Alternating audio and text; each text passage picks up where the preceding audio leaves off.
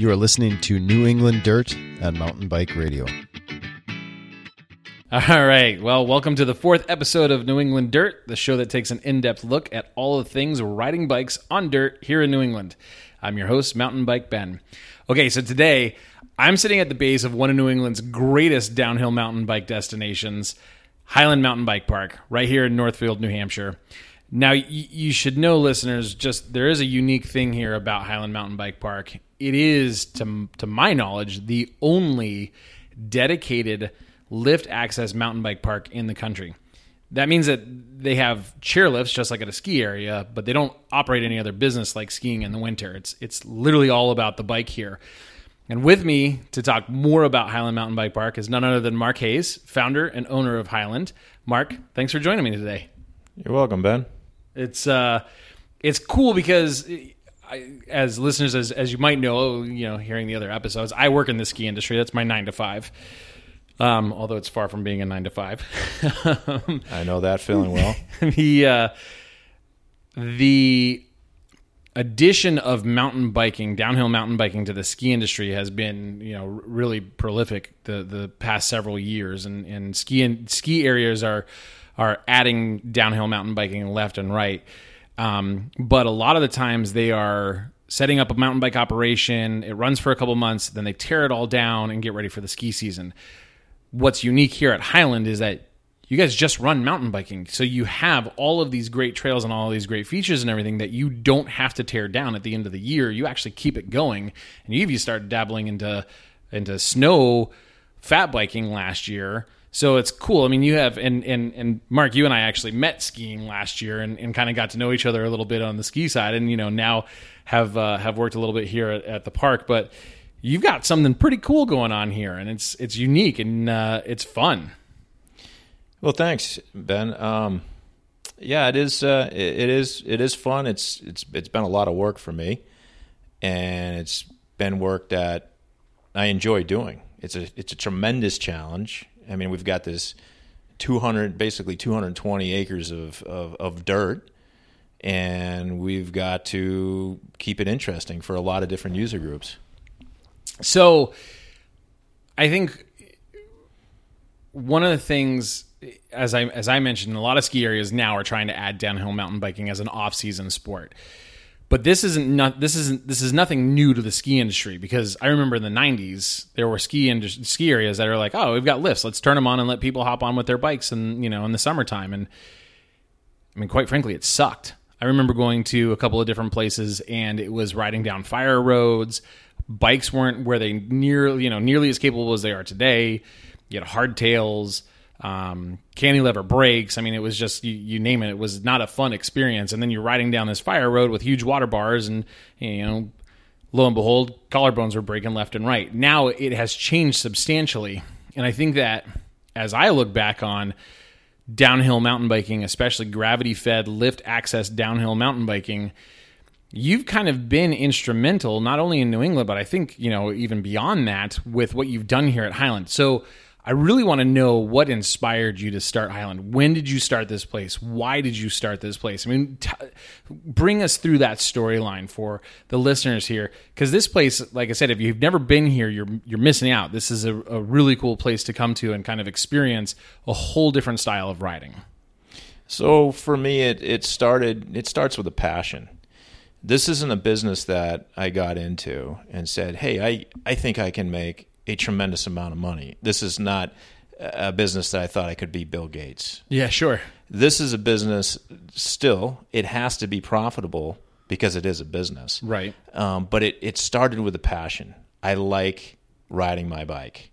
And to get to a point where I could actually afford a mountain, my previous life, I owned a high-tech business. Okay. I owned it with my family. My partner was my father, my sister, and another guy who was not related.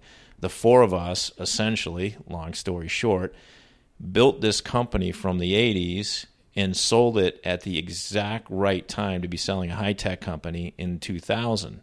So by 2000, I had been racing. I had raced cross-country in the 90s. Okay. And then all of a sudden along comes free ride mountain biking. Sure, yeah. And the group of friends that I rode cross country with, we had spandex pants and hardtail bikes, and all of a sudden there's these people out in the woods with these bikes, and I remember these guys going by at one of our ride spots. They had Santa Cruz Bullets. And they had tires. Oh man, they were probably 2.5 and 2.5 tires, and I'm used to riding which were huge back then. Huge back then, and I looked at my buddies and I said, guys, those are the bikes we need right there. So that forever changed my sort of attitude about the look and feel that I wanted in mountain biking. Yeah, okay. So that was probably right around the mid 90s, 96, 97, somewhere around there, maybe 98, and I started. A couple friends convinced me to start racing downhill. Oh, cool! I was always the guy that said, "Why would you want to take a chairlift to the top of a mountain?" So when you just mentioned these mountains that had chairlifts, which right. a lot of them did, and people were getting hurt and all that stuff, I just wanted to work for it. I wanted to pedal up, and so you're all about earning your turns. Earning the turns, exactly. Gotcha, just like in skiing, you're hiking, just ride to the top and come on down. So some friends had convinced me to come out and try downhill mountain biking, and I did. And I'm like, wow, this is really cool. And that forever changed my mindset, cross country versus downhill mountain biking. And for me, both, I loved them both. I loved the workout, but I'm like, there's a whole nother world here in the downhill scene. Right. So, which a little misnomer, if you've never downhill mountain biked before, you think that it's not really a workout, and it is a total workout still. Oh, absolutely. Just a completely different one than pedaling your bike uphill. Yeah, because when you're downhill mountain biking, the proper stance, you're not sitting down in your saddle. Right. You're standing up the whole time. So you're firing those quad muscles, and you are getting a workout. You're going around berms, you're hitting jumps, so you're working your body. Right. It's like surfing, right? Surfers are having fun out there on the waves, but they're working the whole time, for sure. Yeah. So I raced. I did some racing, some downhill racing. And then when I sold the business, that was in 2000, I had, that same year, I had gone out to Whistler, and I saw what they were doing. Yeah, cool. And I'm like, wow. This is a whole different world than what's happening on the East Coast. Mm-hmm. So that was like right around the early 2000s, and that's what gave me the idea. I was 37 years old. I said, if I'm going to be involved in the bike park business, now is the time. I have the capital. I'm still relatively young at 37 years old, and I could see doing this for a very long time. And the East Coast needs a bike park like what they were building out at Whistler. Yeah. So you had your own high-tech business with your family. You sold it. You got inspiration through downhill racing and through going to Whistler. How did you land on Highland? And we should say Highland was a defunct ski area at the time that had closed for business and was kind of just a skeleton here on the hillside in Northfield, New Hampshire. So you go to Whistler, you come home, New England we deserve to have something like that here. Now you find Highland. How does that take place? Okay, so I found Highland in 2003. It was the spring of 2003. And I came up here with a group of my friends that I was riding with at the time and still ride with, and we had the blinders off. So we walked around the entire property. There was still snow on the property, but it's so hard to do that and not be overwhelmed with the potential that this property had. It was the Goldilocks property. It was the right distance outside of a major metropolitan area. Mm-hmm. I mean, Boston is an hour and 20. There's 5.6 million people within 85-mile radius of this property. Right. And it's right off of 93. So all of these things were on my mind. I had looked at other properties that didn't really make a lot of sense to me. And when I found this, actually a friend of mine who's a real estate attorney down in Mass, he's the one that told me about it. And he said, Mark, you should buy Highlands Mountain Ski Area. I know you're looking for a place to do your mountain bike park. And I said, where is that? And he's like, oh, it's up in Northfield, New Hampshire.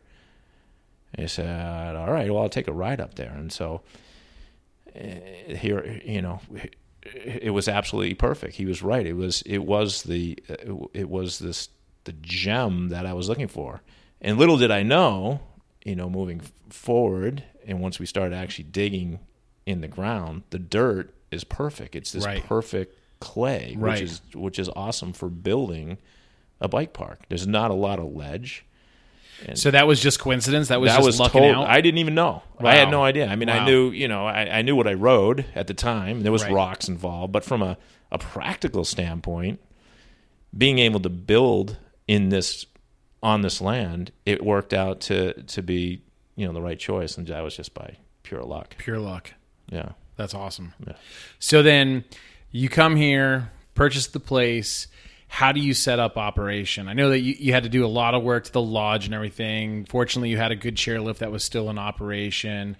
But how do you go from a ski area to all of a sudden you've got, obviously there's been a lot of time between 2003 and 2018 and when we're sitting here right now. And the park today is completely different than what it was when you purchased it, obviously. But how do you begin this project? Because you've got ski hill. You've got flat trails that really have maybe a little bit of undulation, but you can't just point it down the hill and ride your bike straight down. You got to build the trails. You have to build a system here. You have to build a network. So how do you go from that to where you have today? Well, yeah, you're right. I mean, the first thing is we didn't tell anybody. We meaning my original group of friends, and some of them are actually still here helping me build this place. The original group, we realized that it was important to get the facility up and get it to a point where it was, if the general public's going to come and visit us, they're not going to be feeling like they're going to get bitten by a rat or step on a piece of glass or something. Sure. So was it in that much of shambles here? Yeah, it was pretty bad. Okay. I think we had some squatter living in our lodge building, and there was a squatter living up on the hill. So, okay. And this was the Highland Mountain Man. The Highland Mountain Man, call him whatever you want to call him. And there were the four wheeler guys, just like. Oh, they would just tear around on the property. Tear up and down the property and just, Yeah, because nobody was watching them. No, not at all. And so, yeah, when I got here with my group, we sort of scared that away. We started to, once you start to get into it, then people are interested, like, well, what's going on up there? And so, the good people, the people that want to support a project are around and starting to spread the word. But we were real careful about not letting sort of the outside world know about it until it was ready, until it was time. Yeah, smart. Yeah, so we didn't want to say, hey, yeah, we got a mountain bike park coming, and because I didn't know. I mean, I could have got into this a year and said, I quit. This is too much work. This is costing me too much money. Sure. But everything felt right. We actually, looking back, we did it the right way. We started and we renovated the buildings, and we built, for the first year before we opened, 3 trails. Okay, cool. So that was the goal. It was like, let's not try to build 20 trails. Right. Let's just try to get the lift working. Let's make a nice facility that people will feel comfortable coming to, and let's just build the first generation of trails and not try to just go too crazy. And if people like it on opening day, when we cut the ribbon and let people in, then great, we'll take it to the next level. So how long did it really take before you felt that this place was at that point that you could start taking it to the next level? I mean, was it you cut the ribbon and it was immediate? Did it take a couple of years? Did it take bringing on a few other people to kind of add some more experience to the gravity-fed mountain biking world? Like, what was the next steps here? All right, so right out of the gate, it was opening day. And I remember, I think there were 70 people that showed up, and it was, which was awesome. It's amazing. Yeah. And we had the night before, this punk kid came in on his 4-wheeler, his quad, and launched it at the worst possible place on one of the trails. So we couldn't open that trail. Oh, man. And then we had our other trail, which is actually any style underneath the chairlift. Still to today. Yeah, it's been modified. Modified, quite a bit, yeah, sure. But the first generation of it, it was real slimy, so we couldn't open it. It was early, it was actually early. It was late June we opened it, but it was just greasy? It was wet, it was greasy. We couldn't open it. Mm-hmm. And so we had one trail. And I remember this guy was in the lift line complaining. He said, "Oh yeah, they promised they were going to open with 3 trails, and they only did 1. So What's that wrong guy, with this isn't there? place? Oh, man." And I'm like, "Oh, that's it. We're doomed." It was gloom and doom from that point. I'm like, "All right, well, I tried. We all tried, and then we managed to get the quad out of the way about an hour later, and the trail on any style dried up, and then the vibe changed. Everybody was like just blown away. Yeah, cool. Like, you got to be kidding me. This exists in our area. And so that inspired me to say, okay, there's something here. So you finished that day with all 3 trails open. We finished that day with all 3 trails. We finished within an hour and a half, but I was so new at this. I was green. Like today that kind of stuff doesn't bother me. Right. We're going to make mistakes and things are going to happen. And I've just learned over and over after the thousands and thousands of hours of doing this, you just sort of get numb to some of that stuff because it fixes itself. I don't wake up in the morning going, how can I make this, this park crappy today? And none of the team here does that. Right. So back then, I just didn't know any better. I was intimidated. I couldn't believe this guy was having such a horrible experience, and I was just, I just threw up my hands. But then at the end of the day, like I said, everybody was just like, "Wow, this place is really cool." So by the end of the year, we had built 2 more trails, and one of the trails we built, which is Fancy Feast, was our cool. quote green circle trail. Yeah. But now that trail is actually one of our more difficult blue square trails. Right. So the green circle trail, our mindset back then was a lot different than what a true green circle trail should be today. And I definitely want to get into that because I think what you're doing here with progression for riders is huge, and it's been instrumental. And we'll definitely get into some of that a bit here because I think it is, again, an area where I think you and your team here are really kind of helping to lead the industry on how you can build progressive mountain bike parks to teach never-evers all the way up to seasoned, veteran riders a wide variety of skills. But I kind of, before we get there, there's a couple things that you guys have done here over the years that have really, I think, helped even just grow the sport of gravity-fed mountain biking, slope style, free riding, downhill. So when I first came here, I came here to witness the Claymore Challenge. And that was in 2009? 8. No, my first time here was 2009. Okay. But right. your first one was 2008, right? Right. And I had never seen, I'd seen, Decline Magazine, I'd seen some of the videos and so forth, but I had never seen anything in person quite like what I had seen that day. And that's what first got me, being an avid cyclist my whole entire life and a mountain biker since I was 12 years old. It took me until I was in my early 30s to start anywhere close to downhill and free ride style mountain biking. And it was because seeing the Claymore Challenge here. So you have, and I think it's safe to say that the slope style course that's here that was built for the Claymore Challenge is one of the very first permanent slope style courses in the country. Is that correct? Yeah, I believe you're right on that.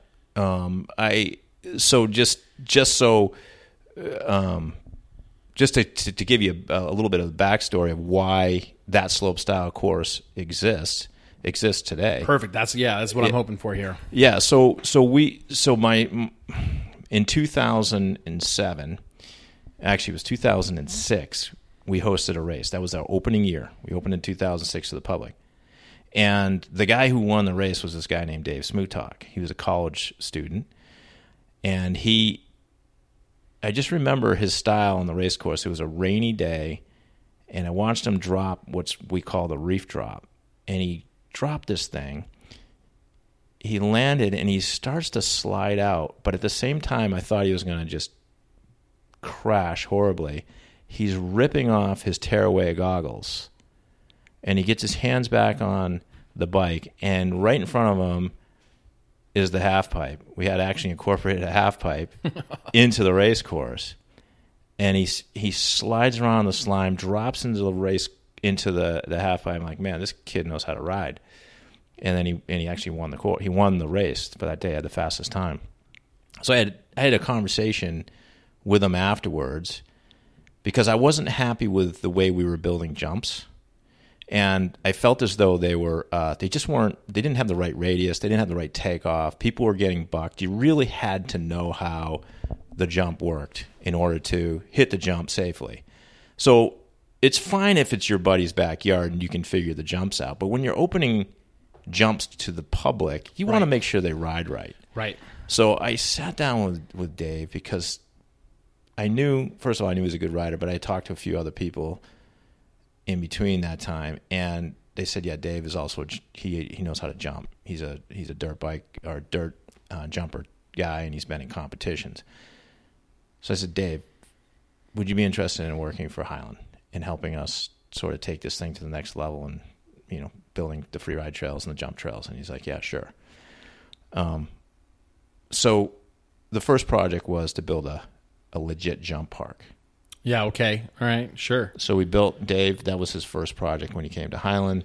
We cleared an area that used to be the beginner slope back in the ski area days.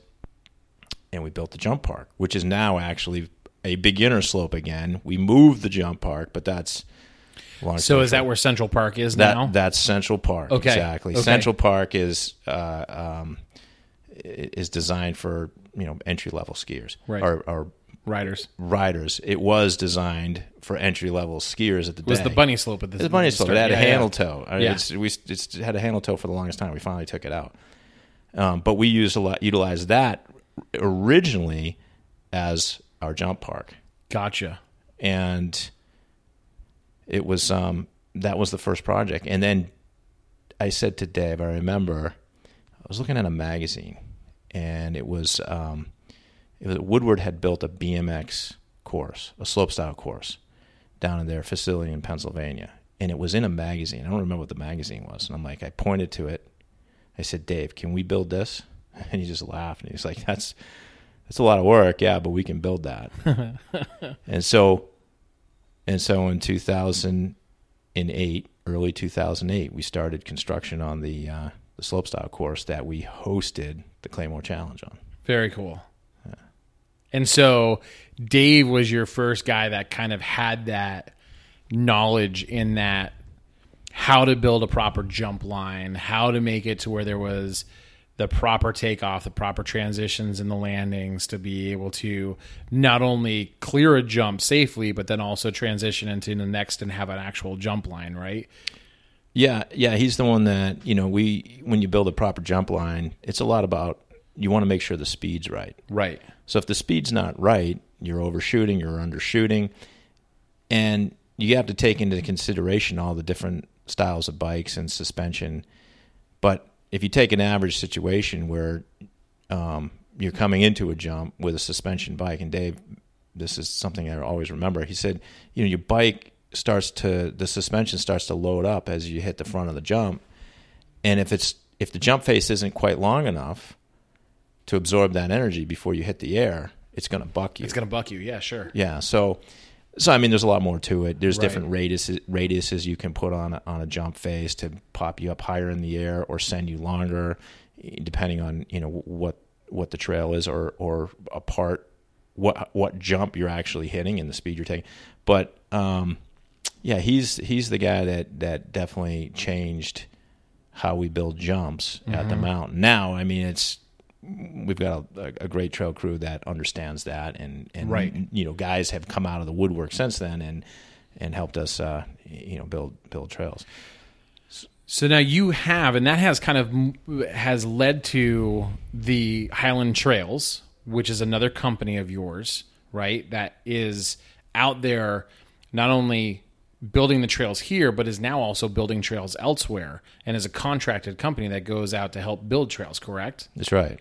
And so, and I think if I remember, because Dave and I have talked briefly about this before, they're actually partly responsible for the Red Bull Rampage course, correct? Right. So that's a Highland Trails project. That is, and that's so Dave. Getting back to Dave, we could actually turn this into the Dave Smootag story if you want to. But he's been very interesting. He's the VP of Highland Mountain right now, and for good reasons.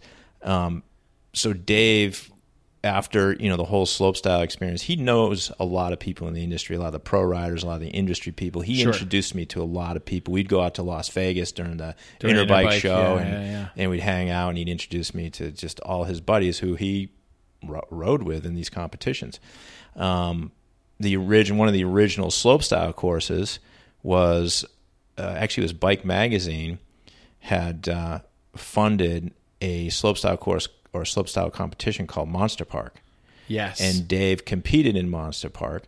He, I think it was maybe Marquette, Michigan was the first one, and then even maybe it was Snowshoe held one of the second or third ones, and I forget the sequence, but it was from those courses and Dave riding other courses that inspired him to design the Claymore course or to design it the way it is. Right. Because if you look at the course, if you look at that slope, it's narrow, and from a bike standpoint, it's steep. Mm-hmm. From a skiing standpoint, it's not that steep. From a bike standpoint, it's steep. So steep and narrow, the logical thing is to build the terrain or the trail back and forth across the terrain rather than straight down the terrain.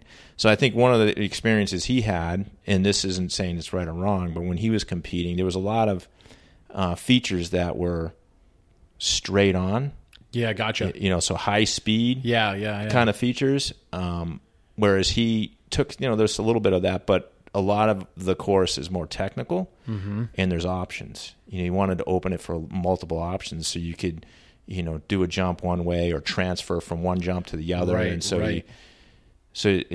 That was the whole goal when he built that course. Utilize what we have, a relatively steep, narrow terrain, and crisscross a bunch of times back and forth across the trail, and then put features that you can hit multiple ways. So taking sort of the technical aspect of the terrain, adding some flow, adding a bunch of features that have all kinds of transitions that you can transfer from one to the other, and lo and behold, it becomes this pretty amazing course that has a ton of pros coming to it. But so you have that arm, and you have this Highland Trails, but you guys also offer a whole bunch of other.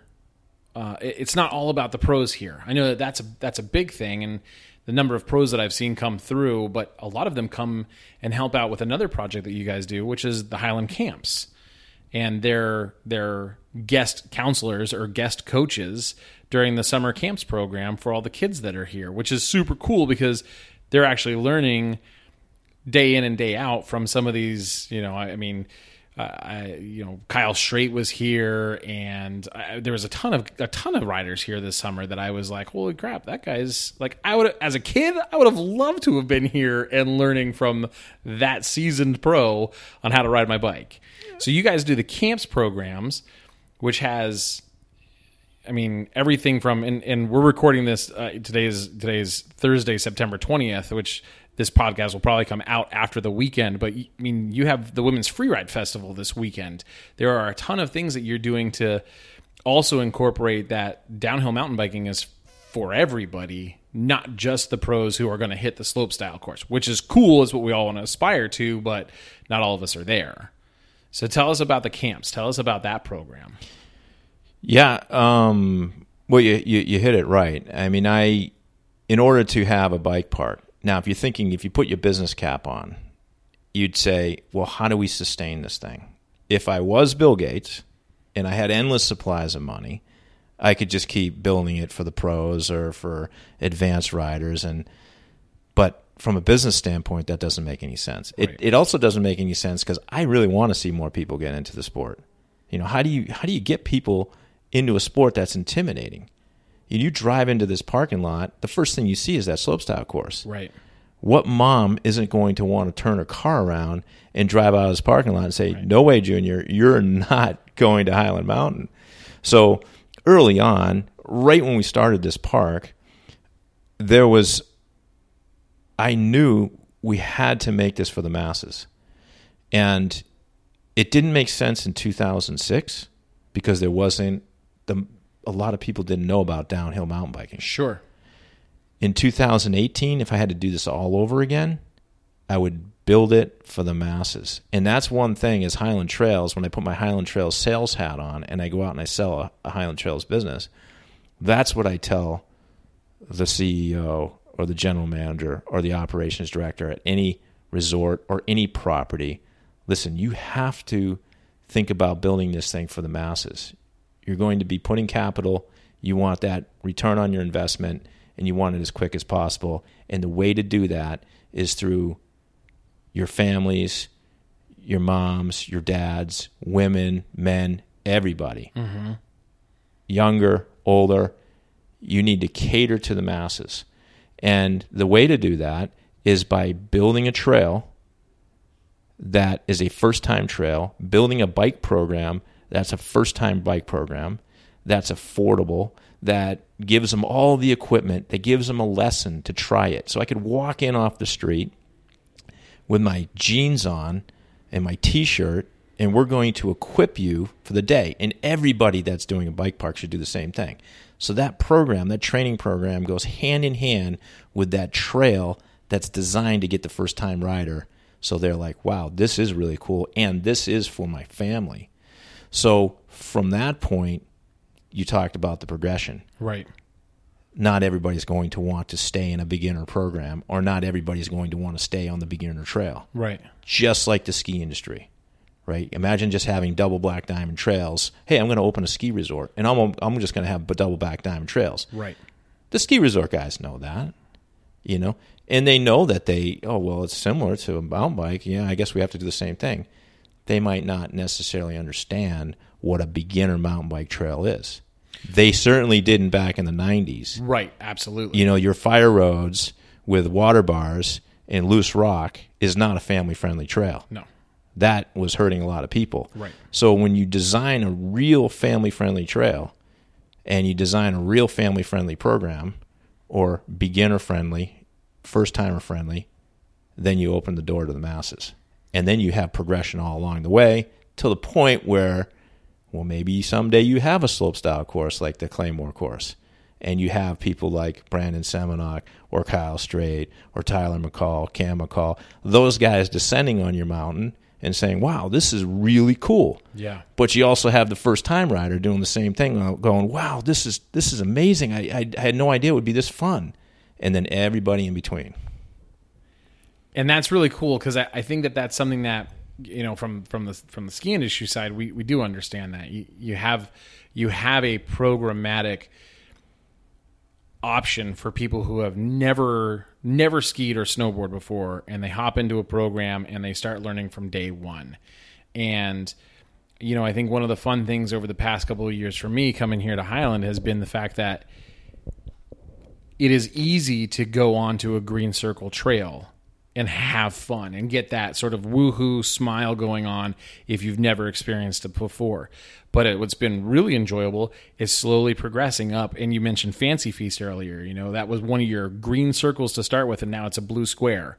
And that is the next step for a lot of people, is to go from Freedom Trail, which is your green circle, and there's a couple other ones that you have there, but then they progress up to whether it's Cat's Paw or Fancy Feast, and they start learning, okay, here's a little bit of how you ride tech and downhill. Here's a little bit of how you handle transfers and jumps and smaller drops on Cat's Paw, working your way up to be able to hit some of the black diamonds. And that's super cool. And I think what's even really cool about it is that you actually talk about this with ski areas now. You go to some of the conventions that the NSAA, the National Ski Area Association, puts on to talk about how you build progression into your bike parks to a lot of the ski areas. You mentioned it briefly, but I mean, that's a part of, I think, what makes Highland so special is that you guys are really about building this sport and building it the right ways, giving people the opportunity to learn at their level, at their comfort rate on how to get into gravity mountain biking. And speaking from experience as a trail rider, coming here, doing some downhill mountain biking has improved my trail riding more than I would have ever thought it could. Just from following different lines and looking at the way that a trail is shaped and how you can hit a corner a little bit faster, or transition off of a water bar, or a hump in the trail. It's pretty cool, and that's just, I think it's, again, one of the things that makes it pretty special here at Highland. So I know we talked a little bit about Dave Smutok and how he's really been part of the team here that's really built the success of Highland. Who else is here? Who else has really helped build the success here? Because you've got quite the team here. Oh, yeah. Mark Hayes wouldn't be here building a mountain bike park if it was just Mark Hayes. Yeah, sure. There is an amazing management team in place. Here it is, 2018. Everybody what is a bike park really? What does it take to build a bike park? Well, from a management side, from the office management side, it takes somebody that's good in the finance world. And Julie, she's been with me for years now, just keeping an eye on the numbers, putting the numbers together, presenting them to me so I can understand them. You need a bike shop. So people want to rent bikes. So I've got this guy, Don. He's down in the bike shop. Or fix their bike. The funny thing is, when you're in the bike park business, you're really in the rental bike business. Yeah, sure. Because a substantial amount of revenue comes from renting bikes. Yeah. The other side of the revenue from the bike shop comes from retail, from selling helmets and pads and all that. It's only a small percentage of the revenue comes from actually servicing bikes. But you need to have that, because people are in a panic when they shear off a derailleur on Hellion. Right. They want that derailleur on, and it's not like, what's so amazing about our bike shop is we have an awesome team of people that can fix the bikes quick. And I'm not trying to sound like a salesman here, but this is the truth. You want to put those people back on the trail. You can't grab their bike and say, "Oh yeah, I'll have this done next Thursday." Right. No, I want to maybe eat some lunch and then go take it back out. So we have to respond like that. And so then from a camp standpoint, I've got Chris, who's running the camps department. He's been awesome just keeping that team going. And a big part of the camps department is the Find Your Ride program. Right? Getting the new riders in. Right. Understanding what the new riders, how to process the new rider and not intimidate them. Just greeting them. Teaching his coaches how to greet people, teaching them how to go over the basics of the bike, and putting a program together that's not too much, so that people just glass over and say, "Oh, this is boring." You got a certain amount of time to grab that person, keep them interested, and get them on the trails. Build their confidence. Ease their intimidation or their hesitation with getting into a sport like this. For sure, and that's what's growing the sport. It's that training part of it. Of course, it's the trail part. I've got James in Trails, who's directing a whole trail team. He's the one that I go off-site with, and when I talk to XYZ mountain resort or even some private landowner or a municipal, I bring him with me, and we go and we map out trails. And he's just really good at it. This is what he does. He's got thousands and thousands. He's a master trail. But yeah, we broke the trail building down into almost like a trade, the way the trades look at it. Like if you're a plumber or an electrician, start off the entry level trail builder is an apprentice, right? So the apprentice, smart, okay, and then the next level is a journeyman, and then the next level is a master. So what does it take to be a journeyman? So you're help growing the next crop of really talented trail builders. That's what we need. Yeah, that's what we need. Awesome. We need a governing body of some sort that can say, okay, you're an apprentice, you're a journeyman. That's us right now. We know our team and who we put where. Hey, you don't just throw somebody in an excavator and say, oh, go, build a Cat's Paw trail. Right. It's one of our trails. we train them. They have to put several hours in. To be an electrician, you don't just be an electrician after a weekend. Right. So James is ahead of the trail department. Carrie, she's taking care of the retail. She's the one that is the full retail, from the tickets to the to the store, the Highland store. Mm-hmm.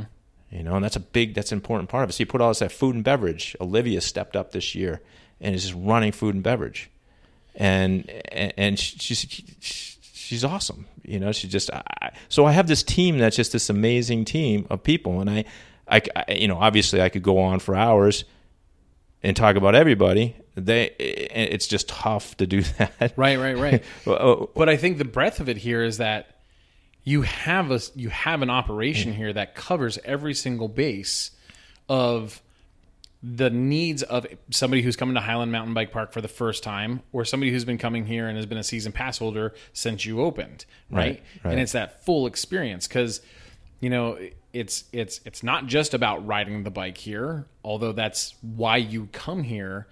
You've also got, you mentioned, the food and beverage. You've got the Highland Pub now.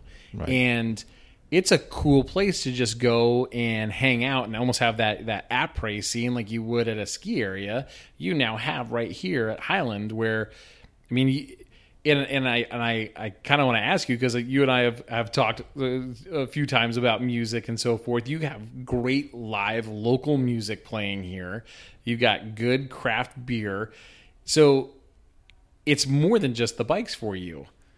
And I think that's great, because you're building an experience here. So what's that experience? Why is that important for you? What's the driving force here behind Mark Hayes having a place where anybody, regardless of their skill level, can come and enjoy a full day of not just riding their bike, but also enjoying some good food and having great company and live entertainment? What drives you to do this? Well, that's what I like.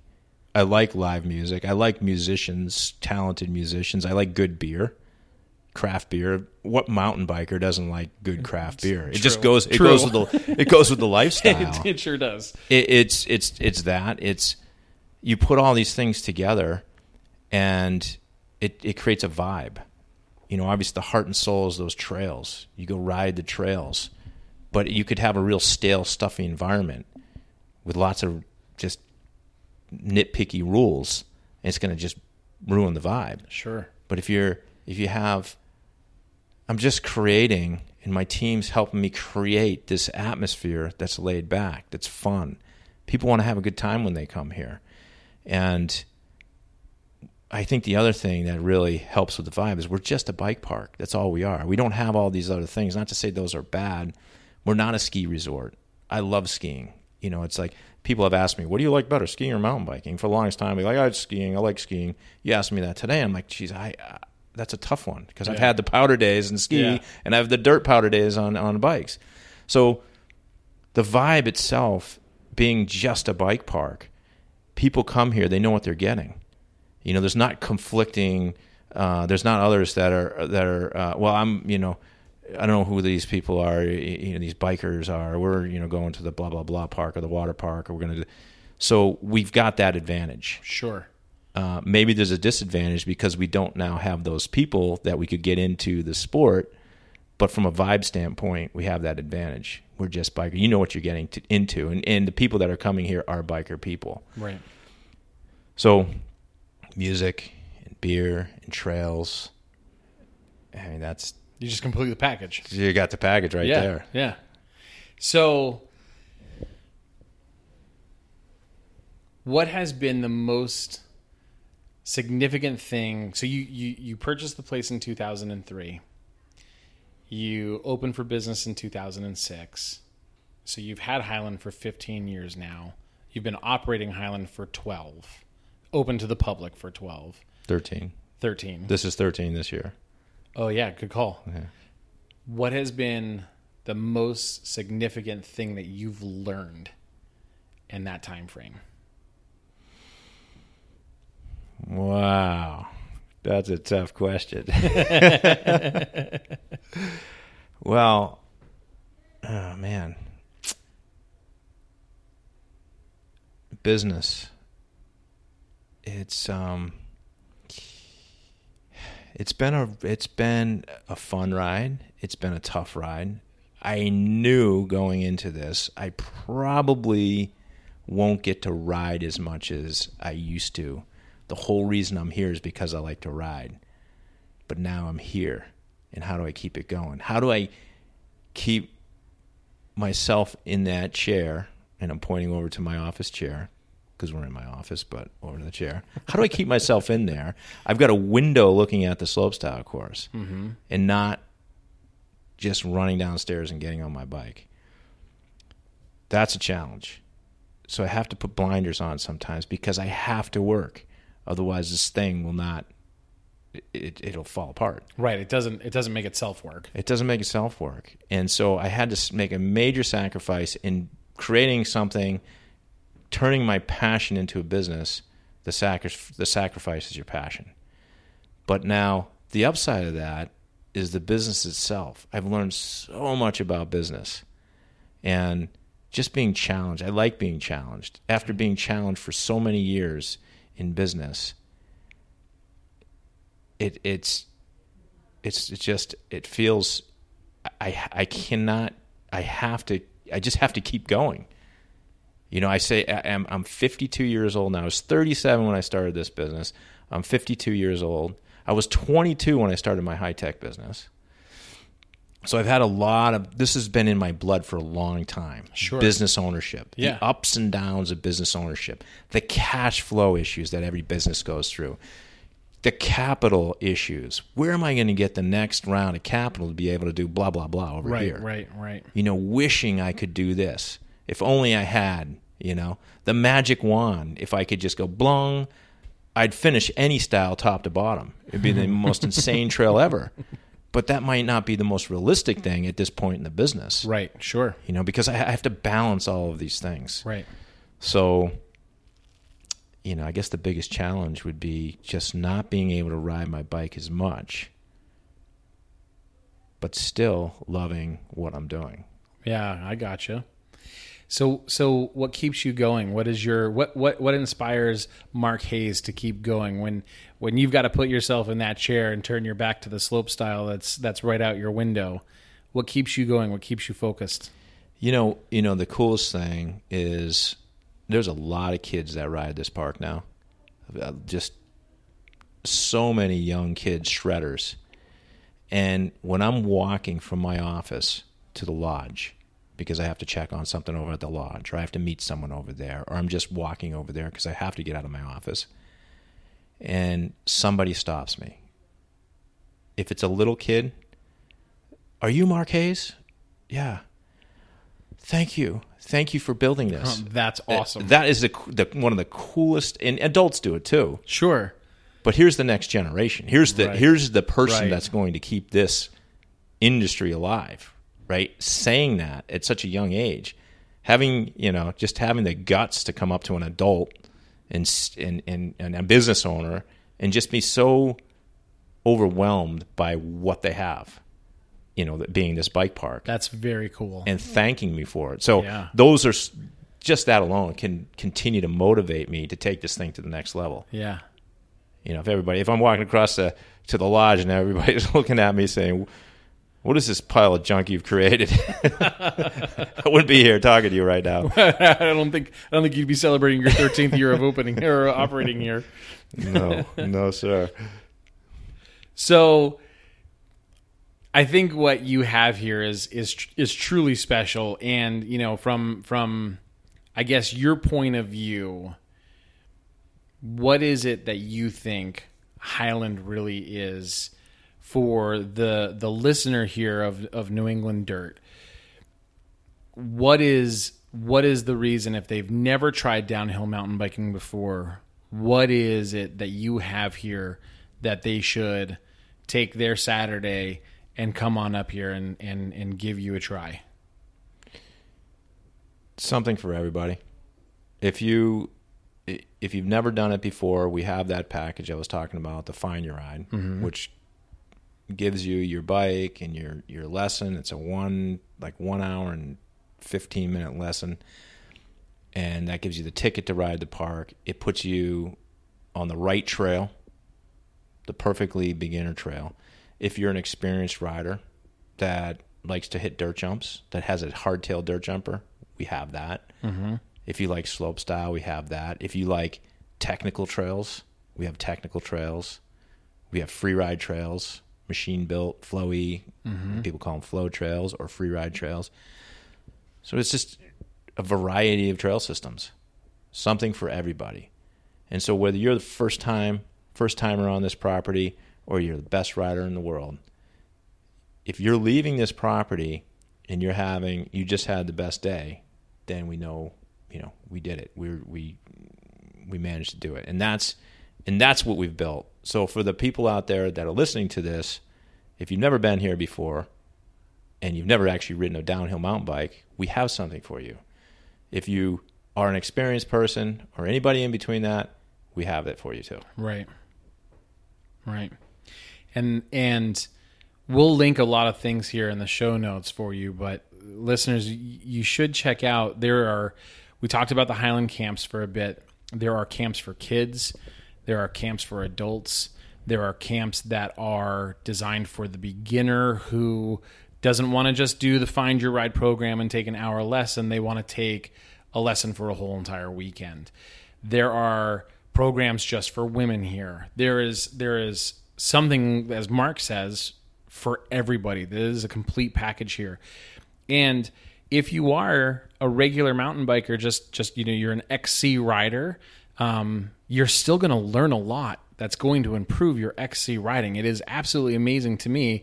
I'm a trail rider, and I love riding technical trails, but I love hitting, the machine-built flow trails that are all around too. And the amount of skill that I've developed just riding a downhill bike here, it's been surprising to me. So I definitely highly recommend, listener, that if you've never given it a try, give it a try. Come here. Get your feet wet in downhill mountain biking. You won't regret it. And go to highlandmountain.com. Find more information out about the park. There's a ton of things going on here. Tons of events, live music, great food and beer. Just if you want to even hang out, bring your kids up here. Let them go ride, and you can hang out and have a good beer and a good burger and call it a day. But there's just a lot going on here, Mark, and I think what you've done is amazing. Thank you for taking the time to talk about it with me today. I really appreciate it. You're welcome, Ben, and thank you for the opportunity to share my story. So one last question. You think the Claymore Challenge will ever come back, or an iteration of it? Wow. Well, if it's going to come back, now seems to be the right moment in time for it to come back. Yeah? It'd be cool to see it again. I mean, I saw Cam McCall throw a front flip right in front of me, and it was like one of those moments that I was like, this is the coolest thing I've ever seen. And today in 2018, 2019, with the just the growth of the sport, with all the families, all these kids, these amazing 10, 11, 12-year-old riders, kids hitting that course, whipping out the Freebird, which is the big jump at the bottom. That's, super impressive to see. I mean, this has happened over the course of the last 5 or 6 years. It's really just accelerated. So imagine now bringing back the Claymore Challenge in 2019. I'm not saying it's going to happen, but it would be a cool time to do it. It would be a cool time to do it. Yeah. All right. Well, thanks again, Mark, for joining me. Appreciate it. Listeners, thanks for tuning in. We'll post a whole bunch of links in the show notes. So if you want to learn more about what they've got going on here at Highland Mountain Bike Park, the camps, the trails, the training, all the options here, check out the show notes. If you have any questions or feedback, please feel free to email me at nedirt@mountainbikeradio.com. Or shoot me a note on Instagram. It's at MTB Ben 603, and love to hear from you. And again, thanks for joining us on the show today.